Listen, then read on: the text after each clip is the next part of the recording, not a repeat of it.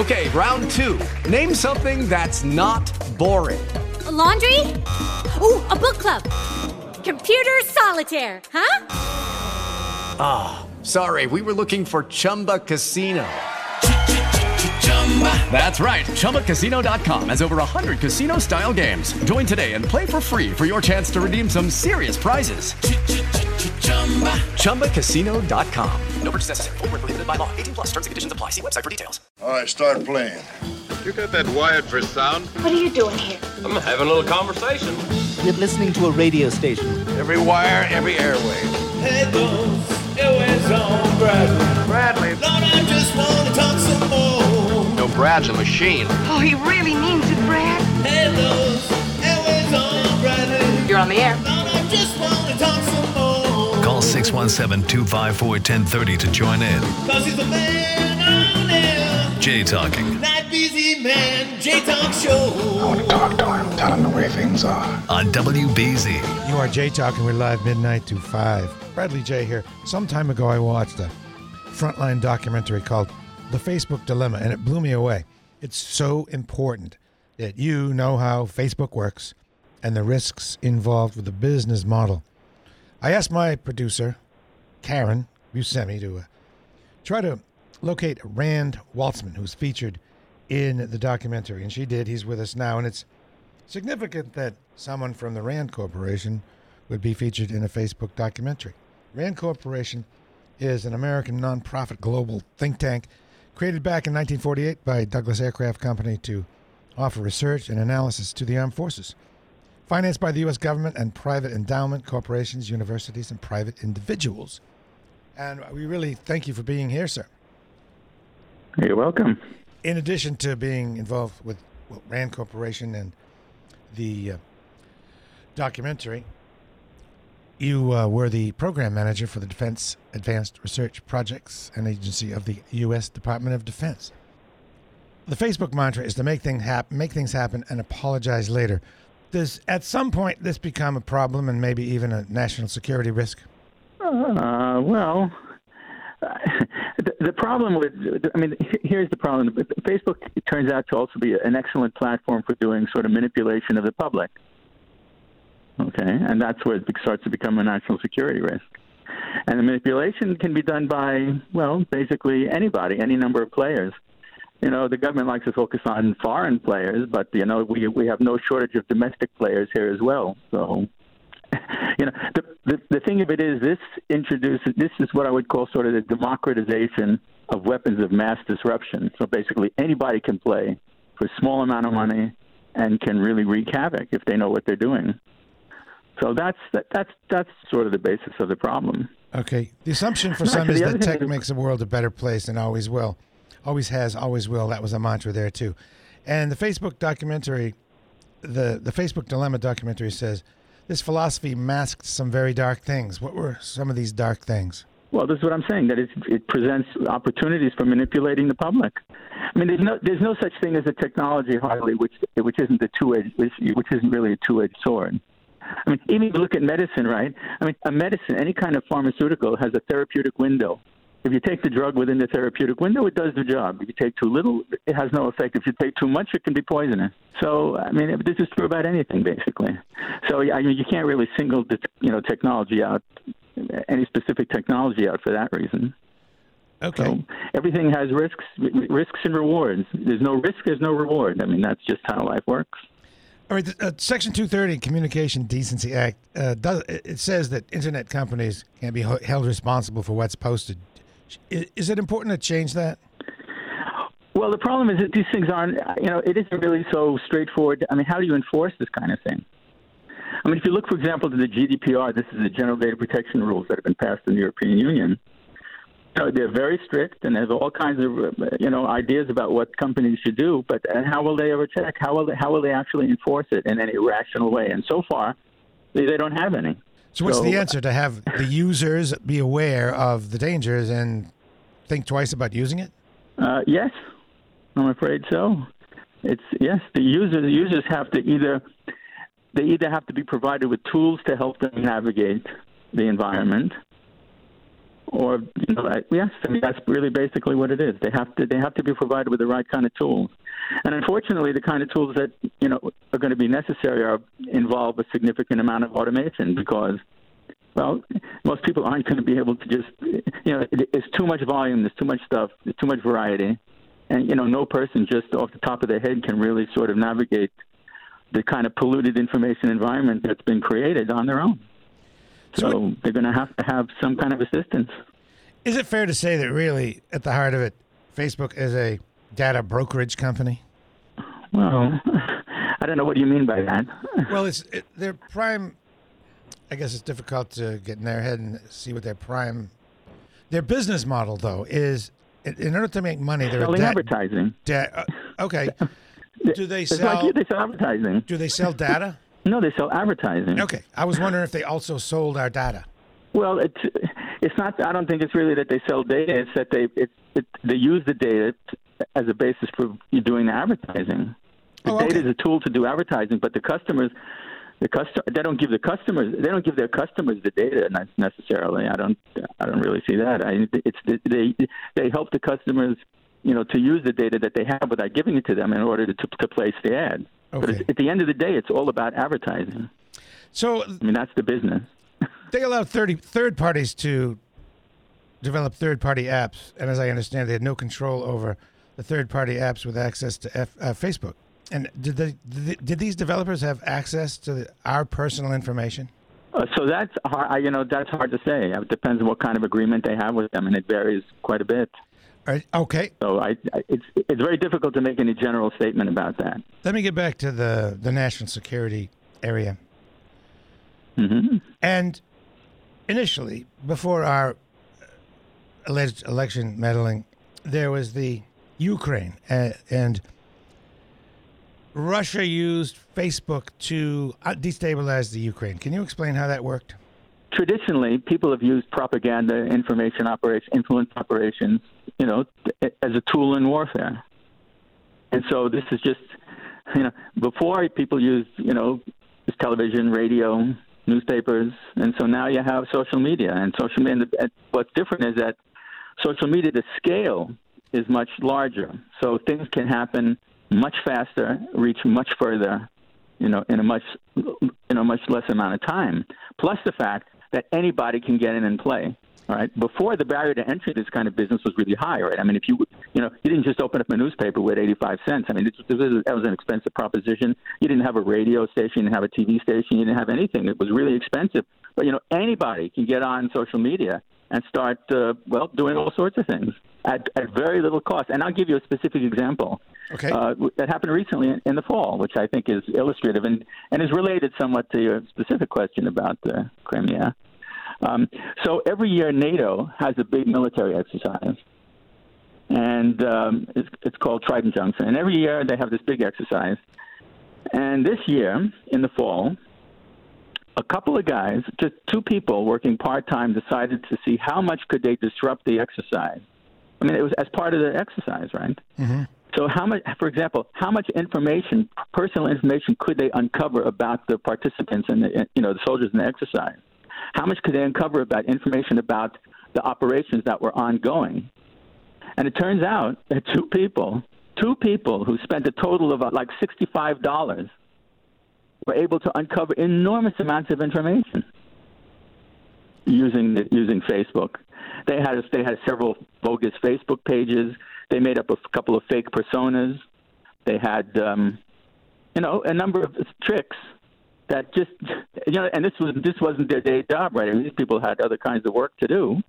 So they just kind of did this as a hobby on the side, and they were able to, fish an enormous amount of information out of the whole operation. Sort of related to that this. Gives you some. Yeah. Related to this, in the documentary, it talks about a small town in Macedonia where for some reason, about 200 people in a tiny town in Macedonia started making big dollars, like 200,000 euro, quickly, by setting up a website, an account, and simply generating lots of follows and shares, etc., by talking about Trump and Hillary, and then monetizing that because they had so many, and they made all kinds of money. But in the meantime, they're posting things like Hillary indicted and Hillary caught in weapons scandal and things like that. And people in the United States believe it. Sure. Is that surprising? Well, I think that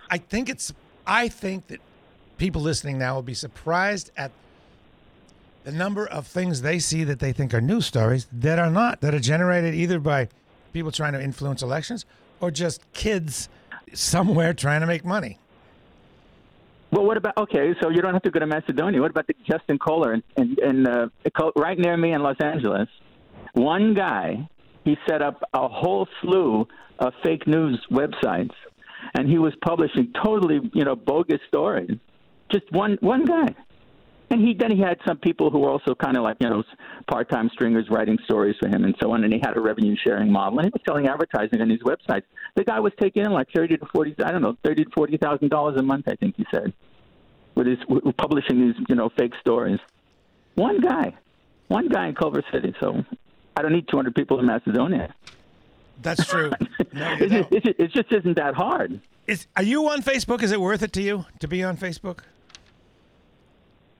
No, I don't really use Facebook very much myself, no. All right. I guess the reason that I have you on is to try to have you help me make people understand that they should not get their news from Facebook. And 2/3 of the people in the United States get their news from Facebook. And they make key decisions like who to vote for based on fake news that was either generated as just an attempt to make money or an attempt to sway elections, etc.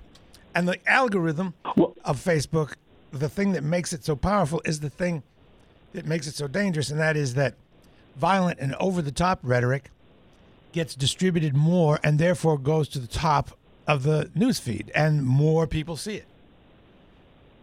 Yeah, but so part of the interesting question, though, is why do people believe these things? There was a famous con man from the last century who made the observation that the absolutely essential ingredient of a good con is a willing victim.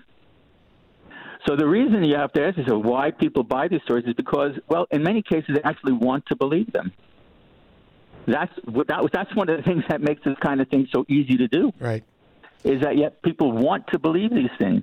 I mean, there's lots of studies that show that people are much more ready to believe, exaggerated violent stories than they are nice stories about nice things happening. Right. Because your psychology is designed for you to relate more to that. It has more stickiness. It has more impact on you. So, of course, it's easier to sell this kind of stuff. And then, of course, if you do sort of community segmentation where you identify communities where you can figure out what their hot buttons are in those individual communities. And you can do that today on a large scale automatically. You can do all sorts of community segmentation, right? And then all I have to do is craft the stories in such a way that it will appeal to those communities. And then I know that, I've written the story in such a way that the people it's something they would want to buy. Exactly. So that makes my job easy. We give them the tools with which to mislead us. Not necessarily Facebook, but the people that are misusing Facebook. What I sense is that really it's that you believe, and probably rightfully so, that you can blame Facebook, but really the blame is with us. Am I correct? Yes. I mean, at the end of the day, yes, I'm afraid so. I mean, they provide a tool, but it can be used and it can be abused. And, the question is, are they responsible for policing it? Well, let's face it, it's a business. You're not paying to use the service, not with money anyway. So, I mean, you take somebody like Mark Zuckerberg, right? I mean, the guy, he's not an elected official. He is not a public servant. So why would you expect him to be those things? I mean, he's running a business. The guy at the end of the day is responsible to his board of directors and to the shareholders. And that's what he has to do. So we could talk about corporate responsibility and everything else, but and of course I'm all in favor of encouraging that kinds of thing. And there's lots of people who try to encourage corporations to take more social responsibility. But at the end of the day, you can't depend on that 100. If you're completely dependent on that 100% to keep you safe, then you're making a big mistake. Right. Okay. Right. So perhaps we don't realize, most of us don't realize what we're sacrificing. And I think this documentary goes, the Facebook Dilemma goes a long way to making us understand that. I almost feel like people don't want to know. Do you get that sense too? Yes, of course. It's inconvenient. Because first of all, suppose they actually knew and they really understood what they're going to do about it. Most people aren't in a position really to do much about it anyway. Simply not use Facebook would be the thing to do, but I say we're beyond that as a society. We have to now. Well, I'm saying that, you can't put everything on Facebook. The information environment is much bigger than Facebook. Right. Right?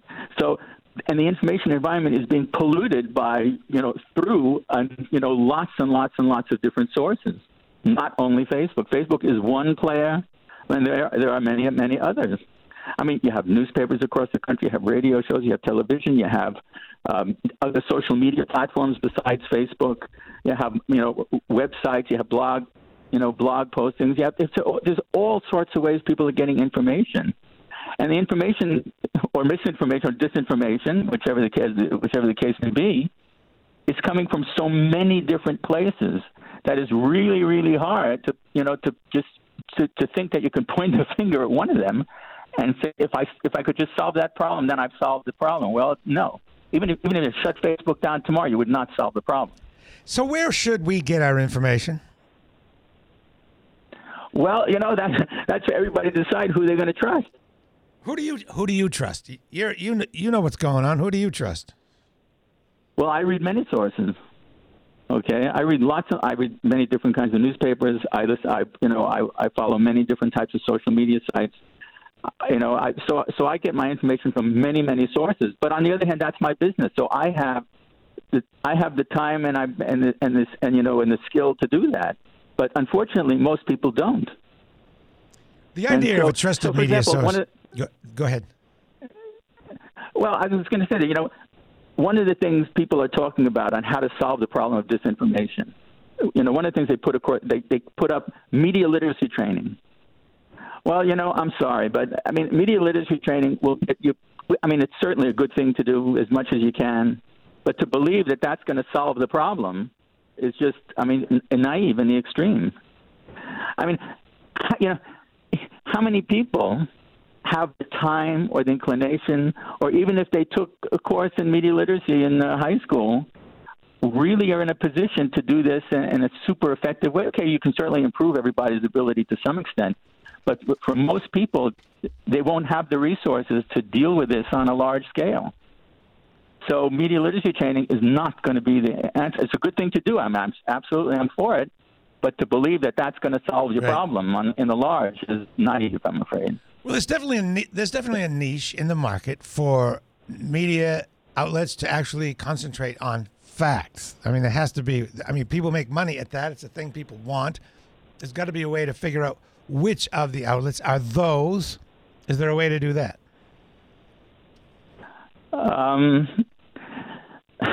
Well, for most people, that's a very difficult thing to do. Right. Okay. And there's nobody getting behind it, and it used to be people would put their trust, in the New York Times or the Washington Post or some other big newspapers. But it's getting more and more difficult. Right. And even these kinds of organizations are falling victim to all sorts of hoaxes. They do as careful as think about it. As careful as they are, and as many checkers as they have, they still fall victim to these things. I really appreciate your insight on this. It's kind of eye-opening. It looks like we all have a lot of work to do. We have some individual responsibility to really vet what we pay attention to. Sir, I really appreciate your time. Yes. Thank you. Okay, well, thanks for having me. Absolutely. There you go. There's another episode of the Jay Talkin Podcast. Follow me on Twitter for show updates. If you loved what you heard, like and review the show. It helps others find us. And as always, you can catch the show live, Jay Talkin Live, every weeknight starting Sunday, midnight to 5 on WBZ, Boston's News Radio.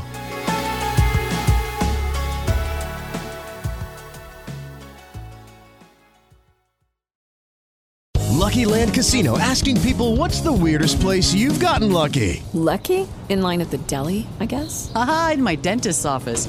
More than once, actually. Do I have to say? Yes, you do. In the car before my kids' PTA meeting. Really? Yes. Excuse me, what's the weirdest place you've gotten lucky? I never win and tell. Well, there you have it. You can get lucky anywhere, playing at LuckyLandSlots.com. Play for free right now. Are you feeling lucky? No purchase necessary. Void where prohibited by law. 18+. Terms and conditions apply. See website for details.